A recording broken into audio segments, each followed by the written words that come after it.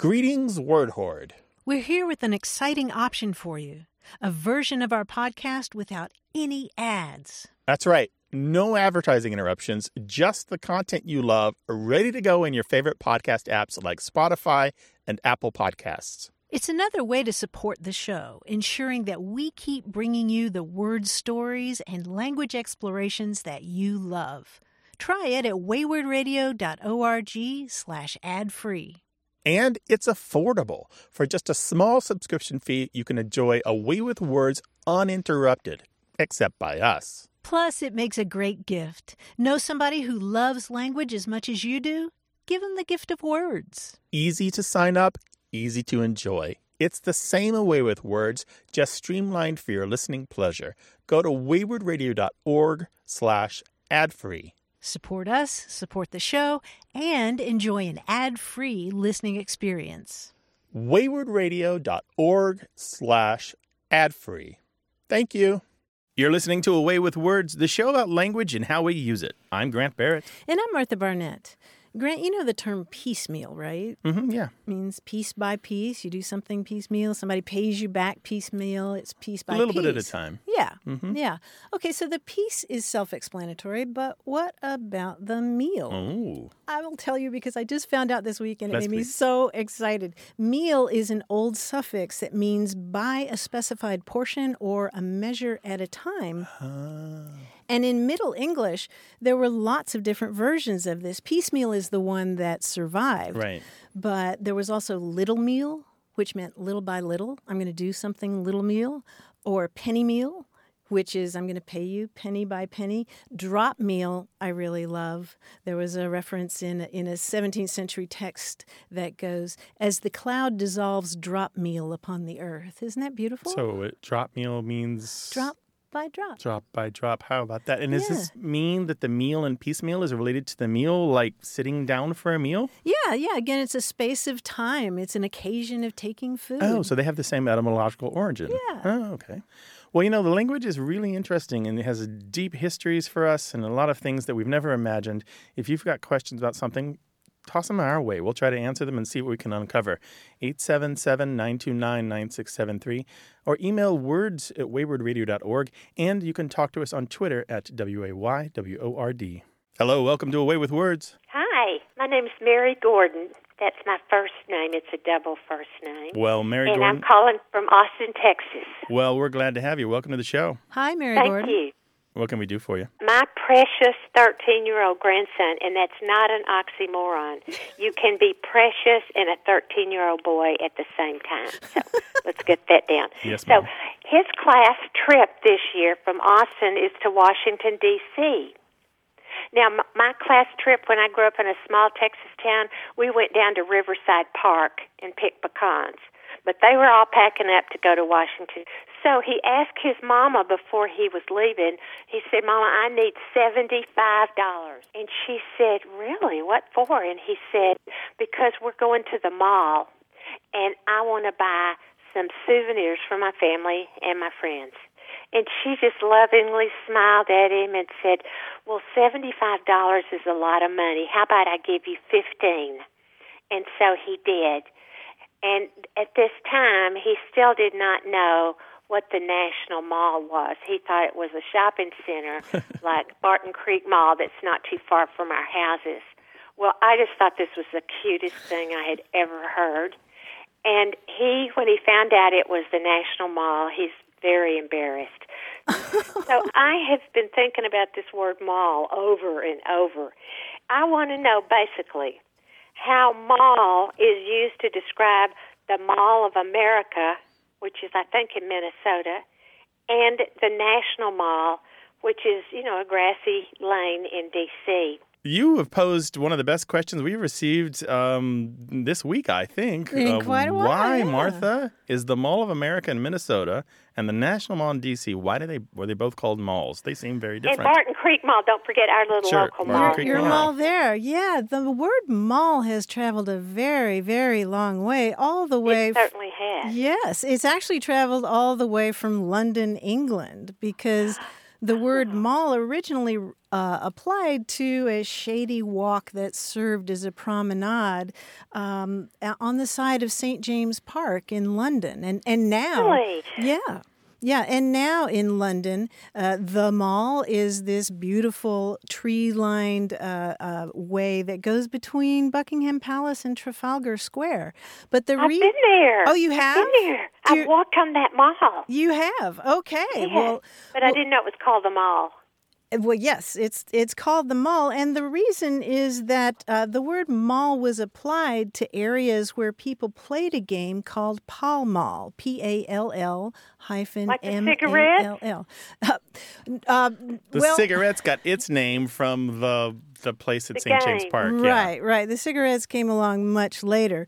But the game itself came to us from Italy through France. In Italy, it was called Palamalio, and the word palla means ball, and malio means mallet. And it was kind of a cross between croquet and golf. And so in this kind of space that was boarded off on either end, they played the game of Pall Mall.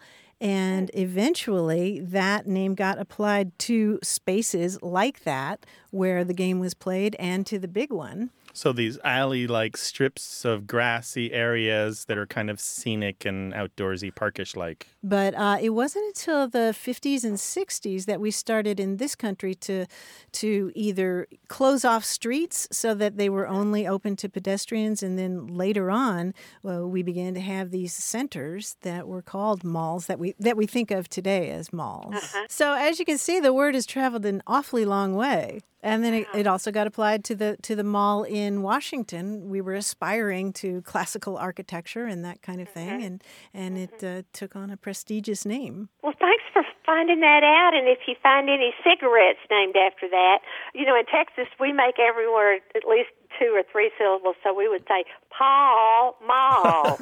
Bye. I quite didn't understand you at first because you said Pall Mall, but I figured it out now. Yeah, people are not from Texas. They just don't sound right. They do not to me. I can tell you that for sure. Thank you very much. You give us a call sometime and let us know how things are going, all right? Okay. Thank you very much. Take care now. Bye. Bye, Mary Gordon. Give us a call, 877-929-9673. Email words@waywardradio.org or talk to us on Twitter at WAYWORD.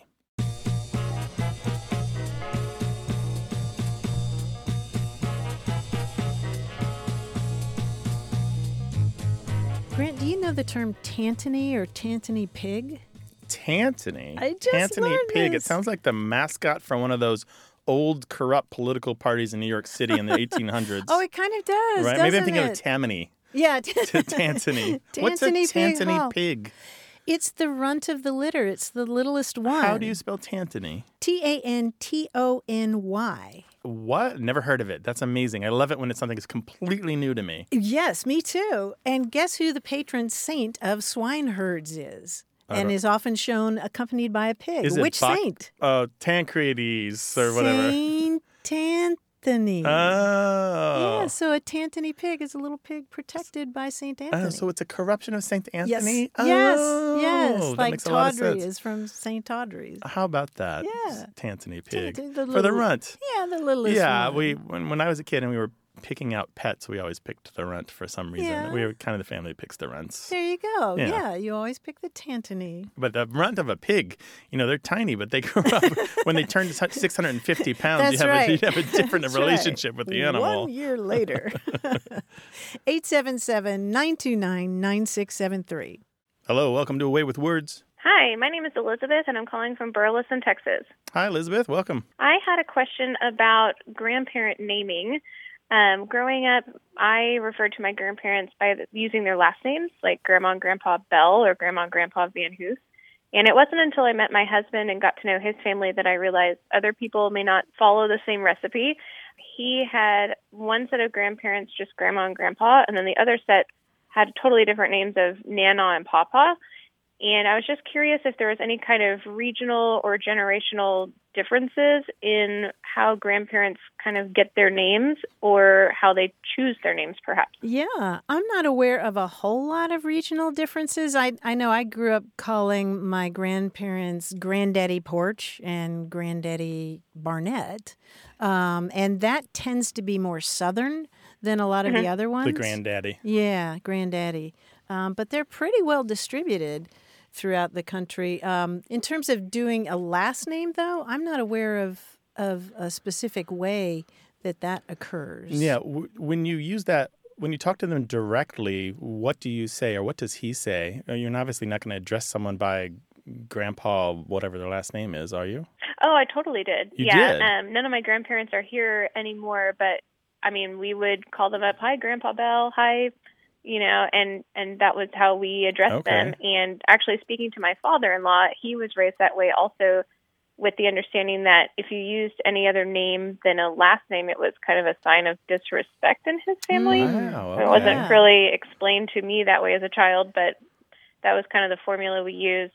And I just didn't know if there's any tendency in certain maybe regions or other populations where it seems like some grandparents are named based on what the child can pronounce as opposed to what's expected for them to call the grandparents. Right. A lot of times the kids come up with the name, right? There are some trends. Martha had said there's not a lot of regionality, but there is a tiny bit.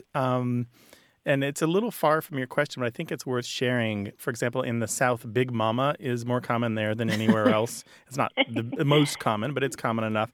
Mama is a very southern one, especially Tennessee, Kentucky, Texas, Arkansas, Mama, Louisiana, Mississippi, Mama as well. Graham is far more common in northern New York and New England and a little bit around the Great Lakes. And then Nana and Grammy, more common in the Northeast, kind of generally spread all around the Northeast.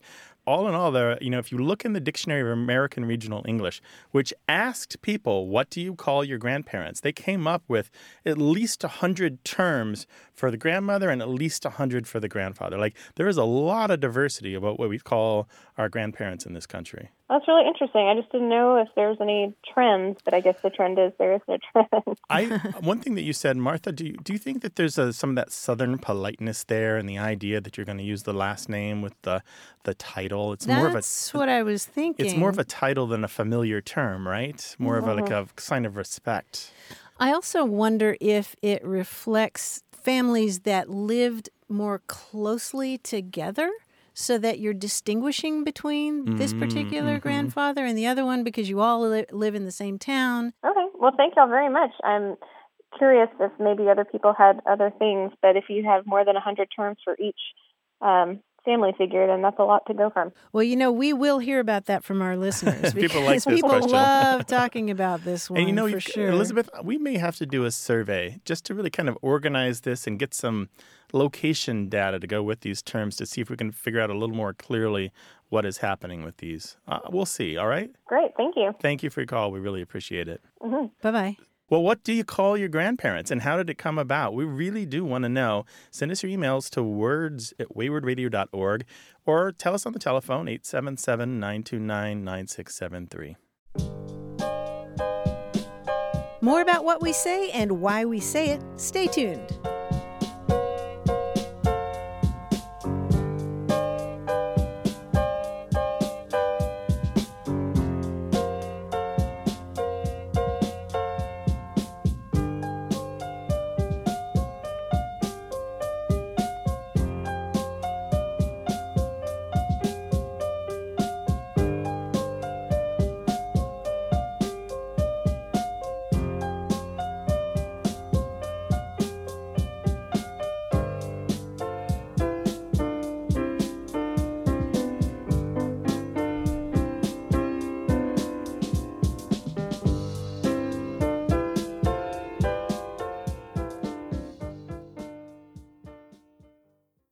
Got a minute?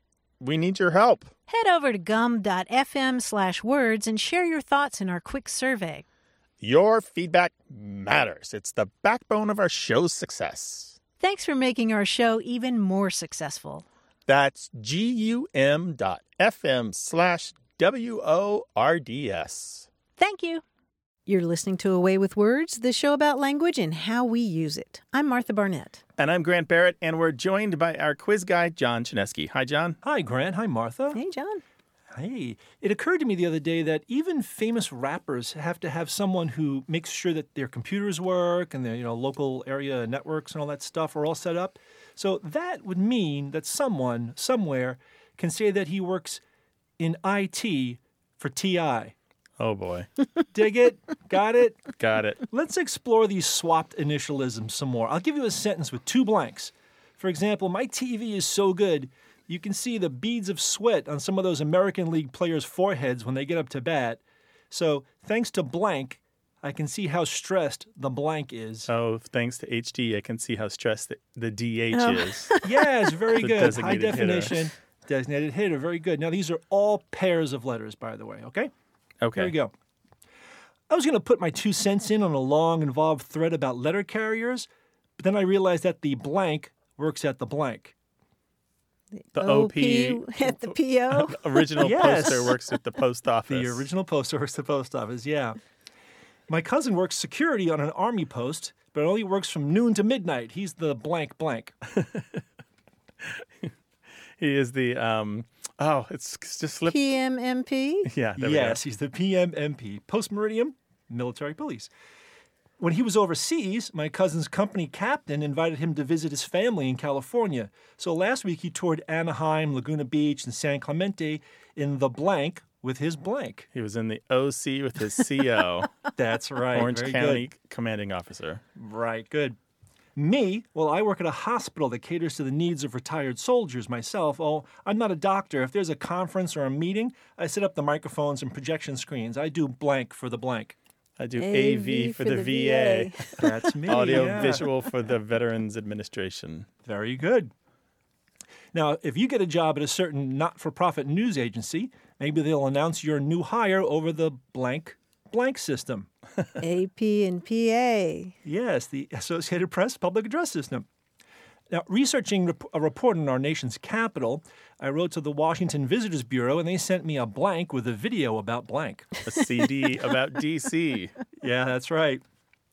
After listing my litany of symptoms on a Facebook posting, another cousin of mine who's a blank said I should blank him.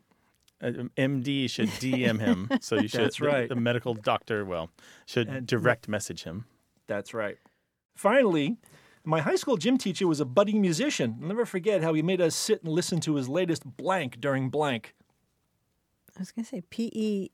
Yeah, his EP. It's EP during PE. That's right. So, well, you guys did okay. I've been KO'd by your skills. That's awesome. Well done, John. Thanks, guys. Thanks, John. We'll talk to you next week. This show's about words and language and goofing off and wordplay, and we love your jokes and your riddles. Keep them coming. You can send anything you want to know about language or everything you want to tell us to words@waywardradio.org, or give us your thoughts on the phone, 877-929-9673. Hello, you have a way with words. Hi, this is Orion. I'm calling from Pittsburgh, Pennsylvania. Well, welcome, Orion. What can we do for you? I've had a question ever since I was a kid. I grew up in rural West Virginia, and I grew up on a road called Lick Run Road. And whenever I've traveled outside of West Virginia and outside of the area, people think it's a pretty silly name. But all the roads around me had names similar to this. We had Mud Lick, Turkey Lick, different last names like Sanders Run Road. I've been told that licks were named because of salt licks in the area, and runs were named because that was the name of the creek or the crick that ran alongside where that road is now. But I've also heard that lick might also just be another name for a creek, and I wonder if you guys have any insights. Yeah, we can offer some insight. It's interesting that you're from West Virginia, because if you map out the words lick and run in place names, you find that West Virginia has big doses of both. Lots of places that use lick and run in their names. As a matter of fact, all throughout the North Appalachia, east to the Pacific Coast, you'll find a lot of uses of run in names. And a little south to that, probably mostly mid to North Appalachia, you'll find a lot of use of lick. And lick is a place where animals would come to lick salt, naturally occurring salt. As a matter of fact, there's a really interesting citation There was a guy by the name of James Hall who wrote a book called Letters from the West that he published in London. He was an American, but he was writing about the American experience. And he talks about these licks because it was kind of a thing that the Europeans weren't really aware of. He says some of those places have been licked for centuries until vast cavities have been formed. So they're literally licking the ground. But a lot of times you'll find that sometimes the water is saline, and so the animals will drink that and then get the salt that the body requires. So in any case, so that's what a lick is. Now, a run is sometimes a creek or a small water course, but often a run is a deer path. It is literally the place that the animals might run in between where they shelter for the evening, where they get their food, and where they get their water or they get their salt. And so you will often find lick and run in places where there is a high density or has traditionally been a high density of deer. And as a matter of fact, if you look up deer density maps, and such things exist, even now, hundreds of years after many of these places were named, you will still find there are a lot of deer in the places where lick and run appear in place names. That sounds exactly like where I grew up. Yeah. Run is the name of a small water course isn't as common as run is the name of a path. As a matter of fact, you will find there are a variety of different uses of run. Even now in Missouri, where I grew up, run is used for these really terrible housing developments where they bulldoze the land and tear down all the trees, and they'll call it Deer Run. And there are no deer left, and there's no run left. Right. But the memory of what was there is still in the name of the place. Right. I love it when they call it the woods of St. Thomas or something. There are no woods. Yeah, we have a bit of that in the gentrification of the rural areas around where I grew up too, where it's now being developed in that same way, and they've kind of tried to reclaim a little bit of those names. Mm-hmm.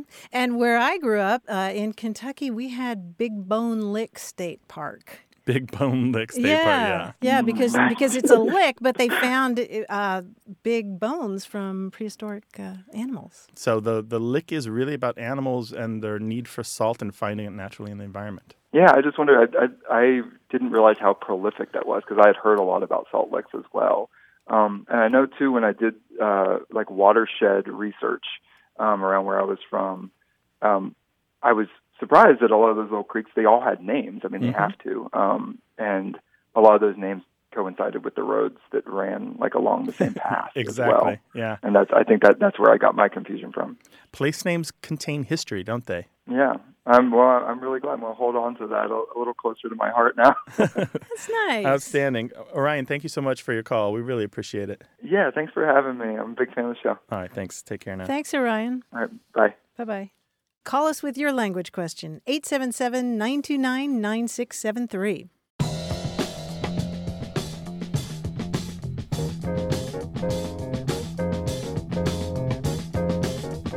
Speaking of words misheard, we heard from Brooke Whitaker, who left us a voicemail in which she said, "Forever and ever, I would say grand assault. I thought you would take things with a grand assault. And about 5 years ago, I realized it was grain of salt, and that makes a whole lot more sense. I'm a 42-year-old woman and pretty social, so I had used grand assault in many conversations over the years. So it was a pretty humbling experience." Oh, to think about all those times that you said it and nobody gently corrected you, took you aside and said, "Hun, it's grain of salt."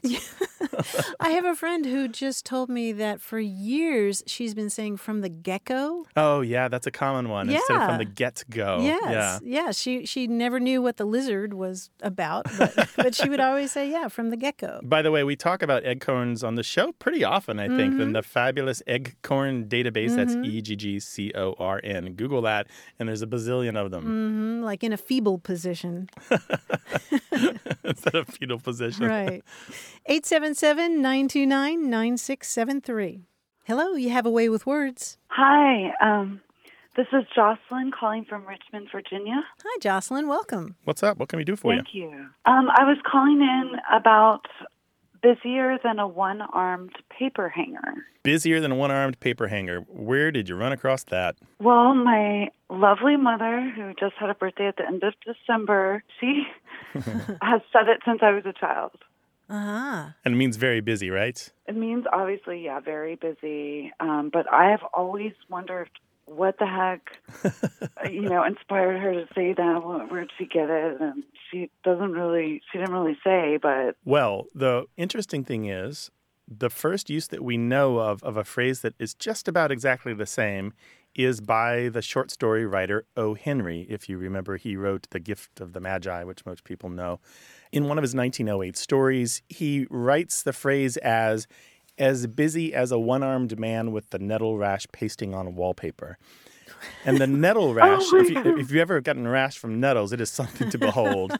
And a lot of the early uses of this term talk about a paper hanger with hives, with the itch, with the crabs, body lice, or the 7-ear itch. So a lot of them, it's not just that they've got one arm, and it's not just that they're doing a 2-arm task. It's also that they're trying to itch in unspeakable places.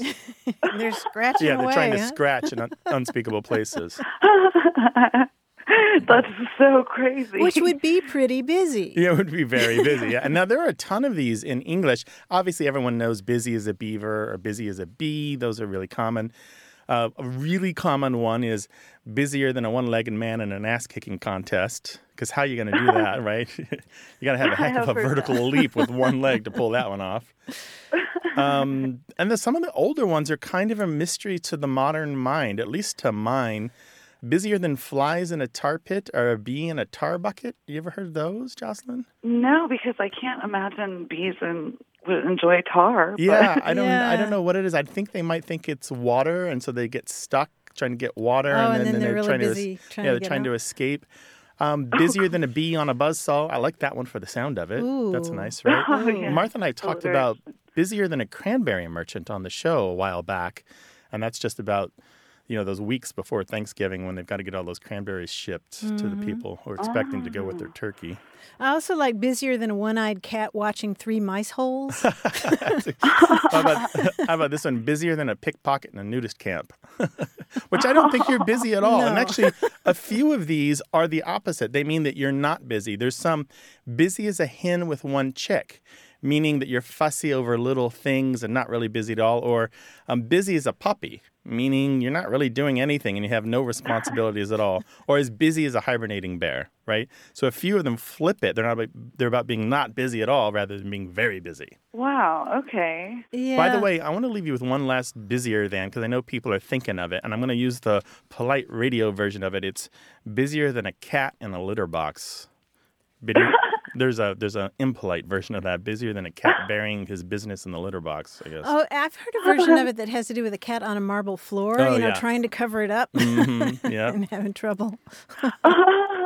So there are lots of different versions of this, Jocelyn. Anyway, yeah, so your version, busier than a one-armed paper hanger, goes back to, as far as we know, to O. Henry, the short story writer in 1908. Oh, my God, that's great. My mom's a librarian historian, so she will love that. Thank you so much for your call. We really appreciate it.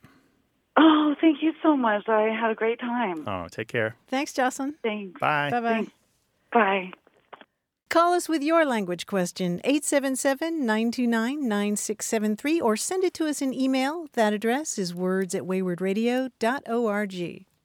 Hello, you have a way with words. Hello, how are you? This is Paul McDowell from South Bend, Indiana. Hi, Paul. We're great. How you doing? I'm so excited to be talking to the two of you. And then when I looked in my thesaurus for a word that was better than excited, everything seemed to have sexual connotations, and that's not appropriate to the context.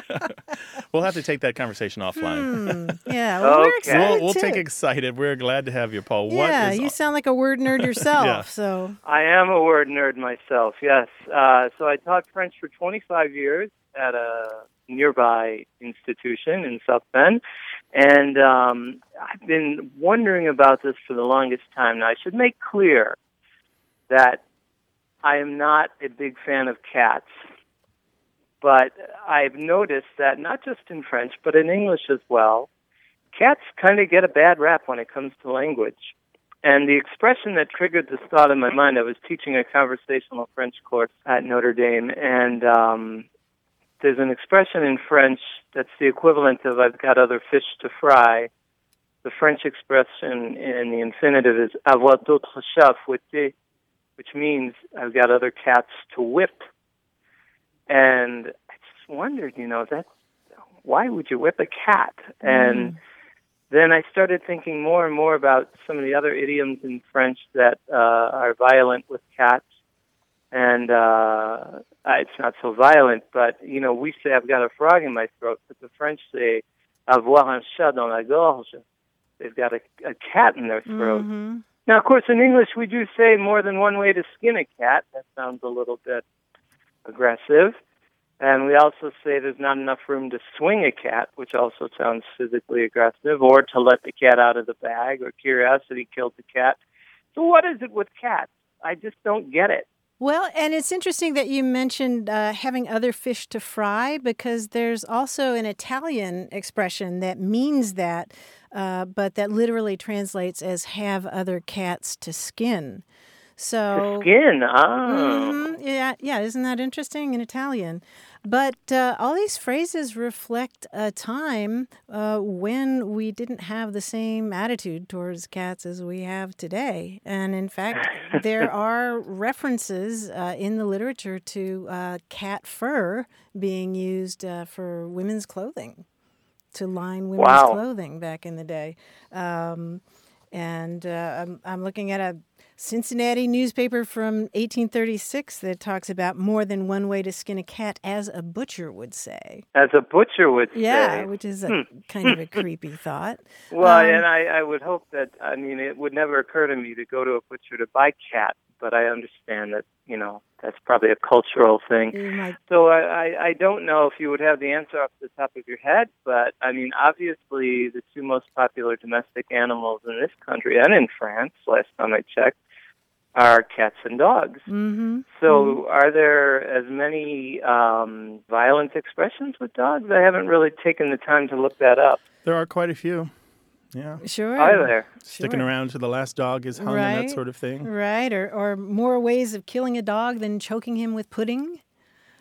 Oh, my gosh. Kind of thing. Yeah. I've never heard that one. Yeah, the English language is a record of our sorry treatment of animal, or of different attitudes from the attitudes we have today, for sure. Because now they're family members, at least cats and dogs are, and then they maybe were more resources to be exploited, or working animals that you fed and kept up because they did a job for you of, hurting animals or killing the rats and that sort of thing. Okay, so an agricultural aspect to this as well. We have to face our history, and the way that we do that is just by accepting that we weren't as good as we wanted to be, and that we're trying to be better as a people, right? We have to accept that we have been savage and mean and evil and corrupt, and that each of us is now trying to push the society forward, and our treatment of animals is part of that. And learn from our mistakes. Yes. I can't possibly tell you how excited I am and how happy I am, how ecstatic I am to talk with you and to get some answers to these questions that I've been mulling over for years. Well, Paul, you're the cat's pajamas, obviously. You're the cat's meow. We're waiting for the right moment, you two. All right. Thank you, Paul. Well, thank you so much. We'll look forward to your future calls. All righty. Take Bye-bye care. now. Bye. Thanks, Paul. Yeah, just to head it off, the expression more than one way to skin a cat is not the acrobatic term. We know this with 100% certainty, so I just want to stop that email you were thinking of writing. But otherwise, we'll take your calls at 877-929-9673, or send your questions or comments or thoughts about language to us at words@waywardradio.org, or talk to us on Twitter at WAYWORD.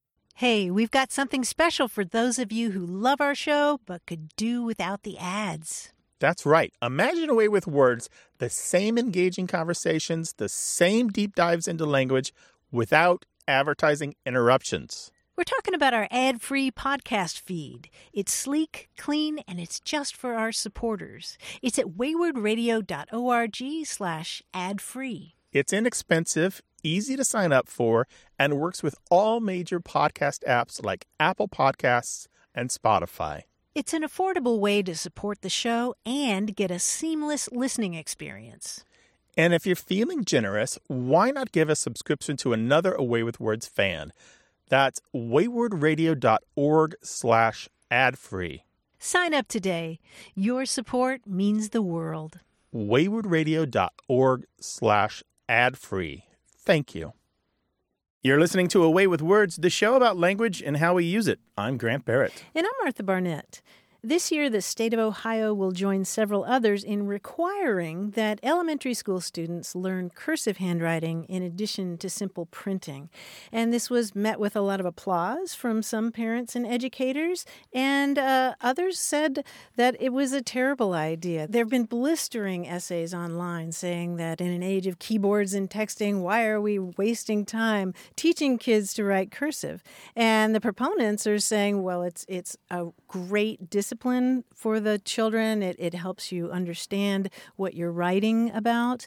And I'm kind of on the fence about it, but people are saying, oh, it's a lost art. But I've been reading my parents' love letters. My dad died 15 years ago, but he gave me a big stack of the love letters that he and my mother shared. Oh, wow. And it's astonishing. I find when I read them that the handwriting itself is a kind of voice, because the handwriting of my mother sounds like her. It's almost like a seventh sense or something. I have exactly the same feeling. My father recently died, and we were going through his stuff when I was there with my mother, and I was surprised how much just seeing his handwriting made me realize that nobody would ever write that way again. Those letters in that shape and that way with that slant and that type of pressure on the ink, and how utterly recognizable it is. Like his face. His handwriting is as easy to know as the look on his face. Right. It's intimate and it's really defining. I don't know that the advantages of cursive writing, though, are much beyond hanging on to something that was important. I don't know that it's still important. I certainly recognize the validity of the debate, and many of the points made in favor of teaching cursive are very solid. Right. But I'm not 100% sure that we aren't just being nostalgic for a different way of communicating that isn't really important anymore. Yeah, that's the same thing that I'm struggling with. Is it this dying art form? You know, people argue, well, you should be able to read the Constitution and the Declaration of Independence, but didn't we all read that in print rather than in the script? One of the things that I find when I read these arguments in favor of teaching cursive in schools is that many of them are still true if we simply talk about sending letters. So a lot of what they're talking about is a different way of communicating that wasn't text messages and chat and email.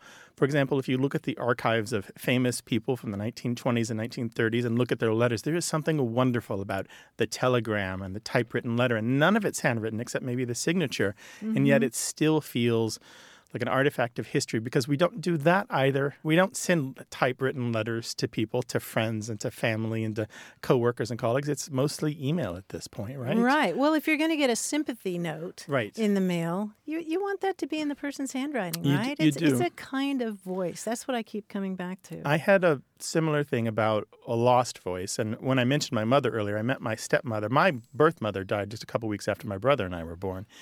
And one of my aunts gave me a letter recently, and it was written by my birth mother. And it was written a couple weeks before my brother and I were born. In her handwriting, gosh. It was a card to another aunt. And in it, she mentions the babies. And she mentioned me and my brother before we were born. It is the first mention of me anywhere on the planet, as far as I know, in print. And it was in a handwriting that was a stranger to me, and handwriting that I didn't know. Oh. And so if I couldn't read that, and it was very clear handwriting that clearly she learned in school, she had followed her lessons well and written it according to the way that she was taught. But if I couldn't have read that, what a loss that would have been. What a thing would have missed. What a hole I would have. Right.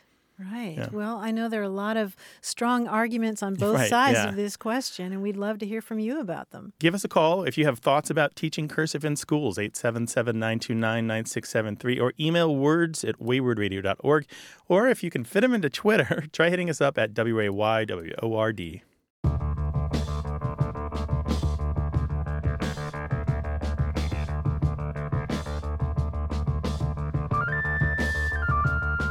I I had a light bulb moment this week when I realized that the word yen is Chinese rather than Japanese. I was thinking that if you have a yen for something, it's like the monetary unit in Japan, but it's not. They're separate words. Yeah, they're completely separate words. The word yen, like a sharp desire or a hunger, comes from an old Chinese word meaning craving. Oh, okay. And how did it come into English? Was there a particular connection there? Yes. The original sense of yen in English was the craving of a drug addict for his drug, originally opium. Opium, so we're talking about that particular period in history. Yeah. Gotcha. Yeah, 1876. Hit us up on Twitter at WAYWORD. Hello, you have a way with words. Hi, my name is Vivian. I'm calling from Indianapolis, Indiana. Welcome, Vivian. What can we do for you? I had a question. Why is the abbreviation for the word number, which is spelled Number, N-O, if the letter O isn't anywhere in the original word? Oh, so you're thinking maybe it should be N-U instead of N-O as an abbreviation, huh? Right? I mean, probably. It's part of a set of abbreviations we have that are basically older than English, or at least modern English. It goes back to the Latin form of the word number. One form of it was numero, very much like in Spanish and Italian today, N-U-M-E-R-O. And Latin scribes abbreviated a lot of their writing, and the way that they abbreviated that word was in O, with a little mark, or maybe the raised O with a line above it to indicate that the word had been shortened. And so that's it. And so we've just kept that Latin abbreviation through the millennia. Oh, wow, that's so cool. Yeah, and there's a few others like that. Pound is a classic example of that, like the weight LB for pound. Yeah. And the original Latin word is numerous, but that particular case, the ablative case, means in or with. Yeah. We don't really have cases in English in that way, so it's kind of lost on us, but yeah. Oh, cool. Thank you for telling me. Yeah, that's pretty much it. Thanks for calling. Really appreciate it. Thanks. Bye. Take care. Bye. Send your questions, no question too small, too brief, to words@waywardradio.org or call us 877-929-9673.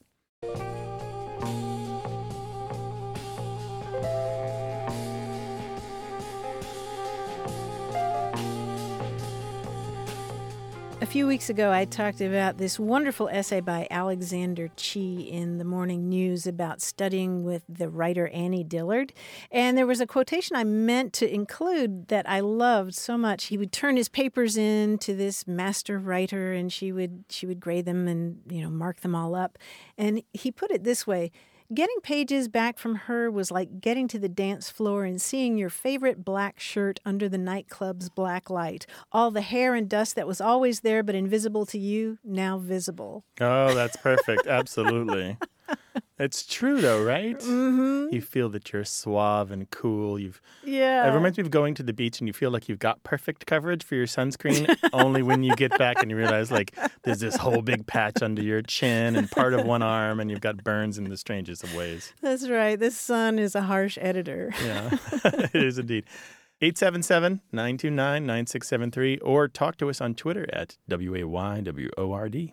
Hello, you have a way with words. Hey, Martha. Hey, who's this? This is Steve Pable in Neenah, Wisconsin. Hi, Steve. What's going on? Well, I was wondering about a seemingly strange phenomenon a number of weeks back. I had run across a rather obscure phrase that I had heard before, to suss out, and it seems to me I heard it on the 1A with, Joshua Johnson, that's it. And anyhow, I heard the expression, I don't know what that means, but then I saw it, I think, in an article not long after, and then heard it on the radio again, when you saw it in the space of maybe 3 weeks, and I thought, that's just bizarre. How does, something I have not heard for years and years and years suddenly crop up in the space of a few weeks? And I thought somehow somebody decided it was time to resurrect that phrase again, or I'm not sure what was going on there. So, and I didn't know if that was just me noticing, but I have not seen it since that I recall, and I had not encountered it for years before that. Well, there are a couple things at play here. One is, it's interesting. Most people do what you do. They suspect that the world around them has done something clever, and it's not them. Yeah, right. And usually it isn't the world that did something clever. It's usually our brains did something clever to our consciousness. And I think that's what's happened to you. There are a lot of names for this, but it is sometimes known as the blue car syndrome, where you buy or you see a blue car of a particular kind, and then you start to notice it everywhere. It's also called the Baader-Meinhof phenomenon. There's a story about someone who had never heard of the Baader-Meinhof gang, these terrorists, and then they started seeing the name everywhere. But it's more commonly known in linguistics as the frequency illusion, which is an expression coined by the linguist Arnold Zwicky. And he kind of explains this, and I'm going to abbreviate this, but there's two parts to what happens in our brains when we have the frequency illusion. One is we have selective attention, which means in our given day, we don't notice very much that's going on around us. Most of us are not hyper aware. We're focused on the things that we need to be focused on and the things that we have to do. But when we do notice something and believe it to be important, or somehow it seems significant to us, often just because it's new, then we become consciously aware. We're cued. We're primed, as they say in linguistics. We're primed to be even more aware of it.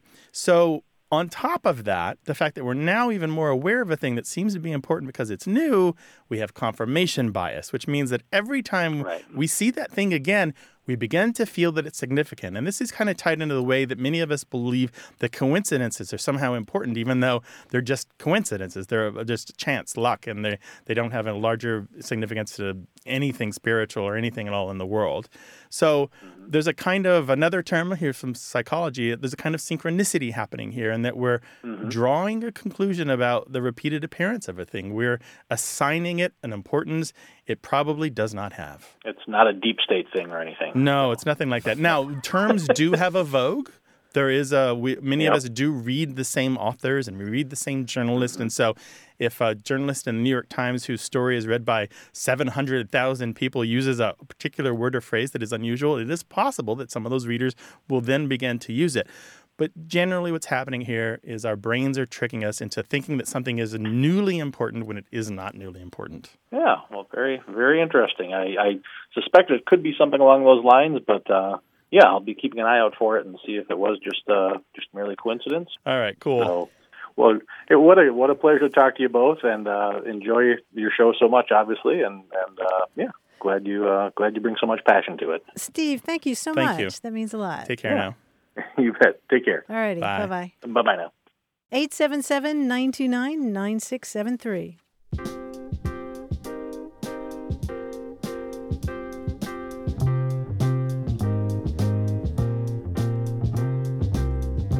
Grant, remember a few weeks ago when we were in Dallas doing a show and we had the Q&A part where somebody was talking about the term commode? Oh, yes. Mm-hmm. And the origin of that, and how commode was a kind of cabinet, and then you put your chamber pot in there, and then later that became applied to the commode in bathrooms, particularly in the seat South. itself. Yes, yeah. yes. And somebody there mentioned that commode is also something you wear on your head. Oh.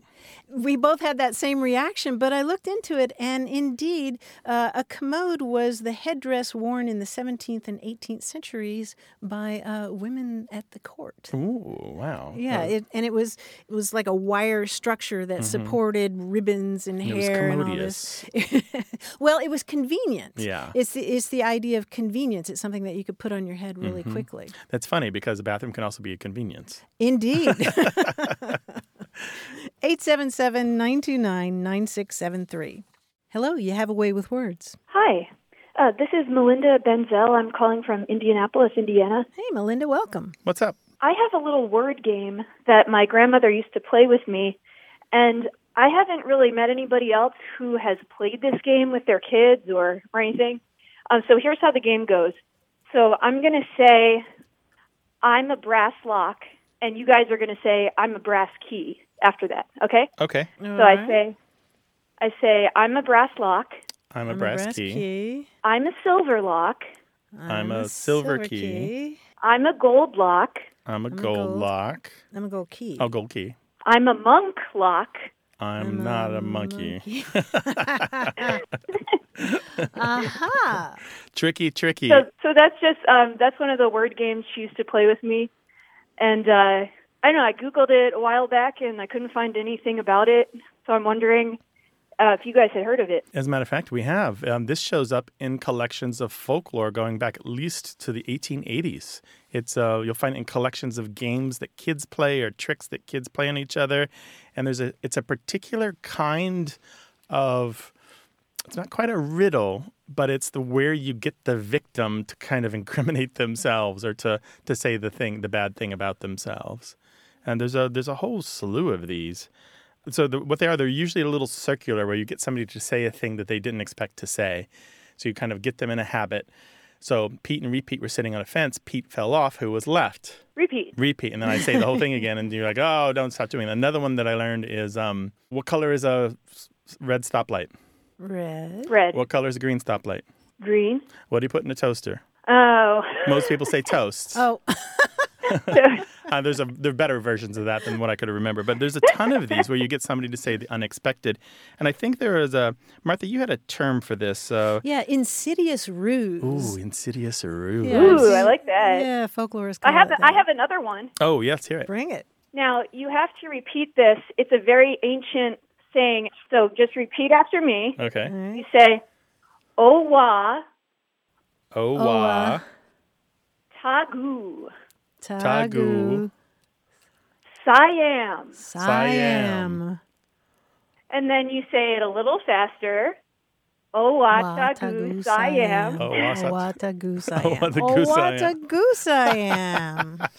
That's beautiful. And you're supposed to like bow at the end. Yeah. You know, 'cause it's a magical old saying. That's very good. There's a ton of these. We'll have to share some more on the website.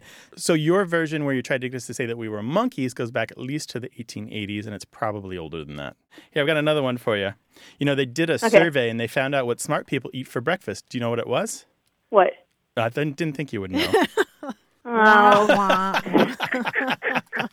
That's good. Yeah, there's a whole bunch of these. Melinda, why do I have a feeling we're going to hear a lot more of these in our email? I think we will, and we'll share them all. Yeah, you're going to have a flood of them, I'm sure. Yeah. Thank you so much for your call. This is real fun. Oh, yeah. Thanks for talking to me. All right, call us again sometime, all right? Okay. Bye-bye. Bye. Thanks. We will put these little games that you can trick your friends and your kids with and your parents with on our website. And if you've got some more, send them along to words@waywardradio.org or try them out on Twitter at WAYWORD.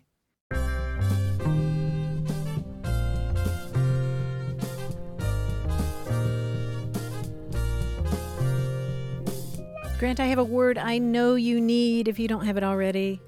Okay. Aglu. A-G-L-U. Do you know this word? No. Aglu reminds me of aglet. It's not related to aglet. No. What is it? No. It's a breathing hole made in the ice for a seal.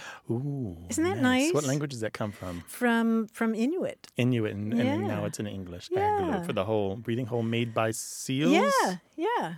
Okay, You know, they stick their little heads up. You can spell it A-G-L-U or A-G-L-O-O, but that seems like it would come in handy in Scrabble or maybe crossword puzzlers already know this Probably, yeah. The diehard crossworders surely know it. Yeah. Call us with your language thoughts, 877-929-9673. Thanks to senior producer Stephanie Levine, director Colin Tedeschi, editor Tim Felton, and production assistant Tamar Wittenberg. You can send us a message, subscribe to the podcast, get the newsletter, or catch up on hundreds of past episodes at waywardradio.org. Our toll-free line is always open in the U.S. and Canada, 877-929-9673. Or send us your thoughts to words@waywardradio.org. A Way with Words is an independent production of Wayward Inc., a nonprofit supported by listeners and organizations who are changing the way the world talks about language. We're coming to you from the Recording Arts Center at Studio West in San Diego, California. Thanks for listening. I'm Grant Barrett. And I'm Martha Barnett. Until next time, goodbye. Bye.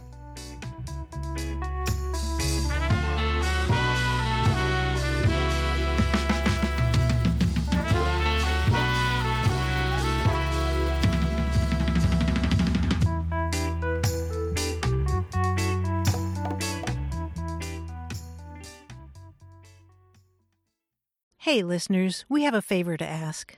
We'd love for you to fill out our listener survey at gum.fm/words.